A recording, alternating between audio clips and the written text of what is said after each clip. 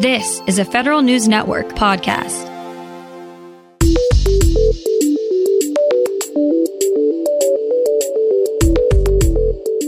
Coming up on today's Federal Newscast, GAO would like Congress to update 2019 legislation to reduce the chances of improper payments. Homeland Security's bug bounty pilot went so well, the agency is looking to expand upon it. We get a list of this year's top federal employees to be honored at the Sammys.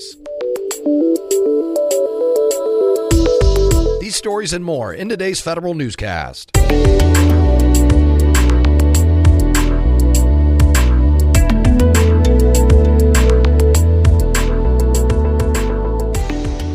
Welcome to today's episode of the Federal Newscast. I'm Eric White. The Government Accountability Office is pushing for Congress to change the Payment Integrity Information Act of 2019 as a response to the ongoing COVID pandemic. GAO says lawmakers should update the law to require all new agency programs making more than $100 million annually in payments as susceptible to significant improper payments for their initial years of operation. This change, GAO says, would address ongoing delays in agency reporting of improper payment information as seen with COVID-19 spending. It also would change the processes for reporting improper payments, which have impacted the transparency, timeliness, reliability, and completeness of payment information. These delays also contributed to the federal government's inability to identify the full extent to which improper payments occur and take appropriate actions to reduce them. A top Democrat on the House Oversight and Reform Committee is directing the State Department to recoup millions of dollars from an unfinished embassy project.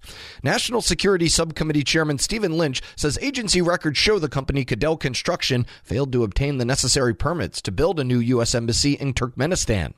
Lynch says construction was supposed to be completed in July 2018, but the project is still ongoing. The embassy facility was supposed to cost $196 million, but is now on track to cost $430 million. Boeing says it still plans to deliver a pair of highly modified 747 airplanes to serve as the next generation of Air Force One, but it will lose a lot of money on the deal. CEO David Calhoun told investors yesterday a significant share of its more than $1 billion in losses in the first quarter had to do with the Air Force One deal the company struck with former President Trump in 2018. Calhoun says the agreement created risks Boeing probably should not have taken and happened because the negotiations were widely publicized at the time. As supply chain issues continue to plague the U.S., lawmakers are focusing on the military stockpiles. Federal News Network Scott Maucione reports. Two lawmakers are calling for more money to revive the Defense Department's national stockpiles of rare earth minerals. The bipartisan duo says the stockpiles of minerals like titanium and cobalt are at critically low levels. China currently produces more than 60% of the world's rare minerals. The legislators wrote a letter to the House Appropriations Committee asking for support in adding more than $250 million to increase the stockpiles. The United States established the national stockpile during World War II to ensure the military had the resources it needed in case of supply chain disruptions. Scott Maucione, Federal News Network. The Army says it's taking the next steps in its Unified Network plan. The service says it's now establishing milestones and setting governance for the Unified Network. The program will modernize the Army's IT systems needed for joint operations in the future. The military is continuing to move toward more joint weapons and systems. The Defense Department's Joint All-Domain Command and Control will connect systems to share data and make decisions faster. President Joe Biden has tapped a new deputy for U.S. Cyber Command. Biden nominated Air Force Lieutenant General Timothy Hagg for the number 2 position at Cybercom. If confirmed, he would replace Lieutenant General Charles Moore. Hagg is currently the head of the 16th Air Force, the service's primary cyber command. He previously served as commander of the Cyber National Mission Force, and during a prior stint at Cybercom, Hagg oversaw Joint Task Force Ares, which led offensive cyber operations against the Islamic State of Iraq and Syria. DHS is ready to expand its cyber bug bounty program after a successful pilot. Federal News Network's Jason Miller tells us more. The Homeland Security Department is planning 8 new bug bounty programs next year and is seeking to set up a new contract to handle that effort. DHS released a request for information asking for industry feedback on its approach to this indefinite delivery, indefinite quantity, or IDIQ contract. Under this acquisition, DHS wants a contractor to design the bug bounties, manage a vulnerability disclosure platform, and hire and vet the cyber researchers. This new contract follows an initial pilot that DHS ran in 2021 that found more than 122 vulnerabilities, of which 27 were critical. Jason Miller, Federal News Network. Federal recruitment and cybersecurity are a few key components of the Homeland Security Department's fiscal 2023 budget request. Under the request, DHS will hire 300 agents and 300 processing coordinators for the Border Patrol. That's part of the White House's total request of $97.3 billion. The request also includes $1 billion to modernize facilities and invest in border security technology. Secretary Alejandro Mayorkas said at a hearing Wednesday that the request provides the necessary funding and authorities for DHS. The Postal Service is seeking to hire 2,800 frontline supervisors over the coming months. Federal News Network's Jory Heckman has more on that. USPS is planning to hire these supervisors to work in customer service, distribution operations, maintenance operations, and transportation operations. Current USPS career and non-career employees are eligible to apply for these positions.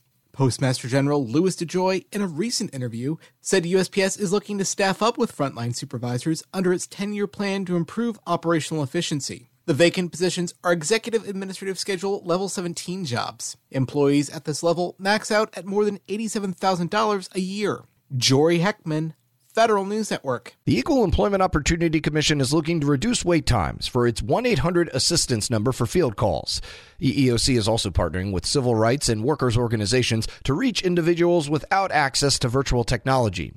Chairwoman Charlotte Burrows said at a hearing that the White House's fiscal 2023 budget request does provide the resources needed to lower wait times. Currently, EEOC appointment calendars often stretch several months into the future. That comes as the agency is still in union negotiations for re-entering field offices. And we now know some of the best public servants in the federal workforce. Here's Federal News Network's Tom Temin with more. This year's cohort of finalists in the Service to America Medals program are out. 44 individuals and several teams made the year's list. They've done outstanding jury-reviewed work in pandemic response, human rights around the world, climate and the environment, national security, and many other fields.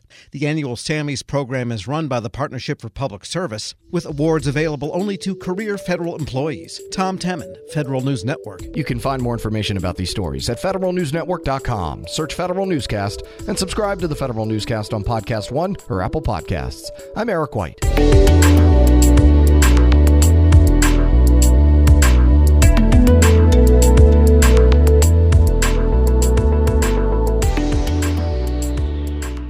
Reconnect with a carpool or vanpool. Even if you're commuting just a few days a week, Commuter Connections can match you with others that live and work near or at the same place as you. Prefer taking the bus or train? There's never been a better time to reconnect with transit. Plus, you have the added comfort of knowing Guaranteed Ride Home is there for any unexpected emergency for free. For more options, visit commuterconnections.org or call 1-800-745-RIDE. Some restrictions apply.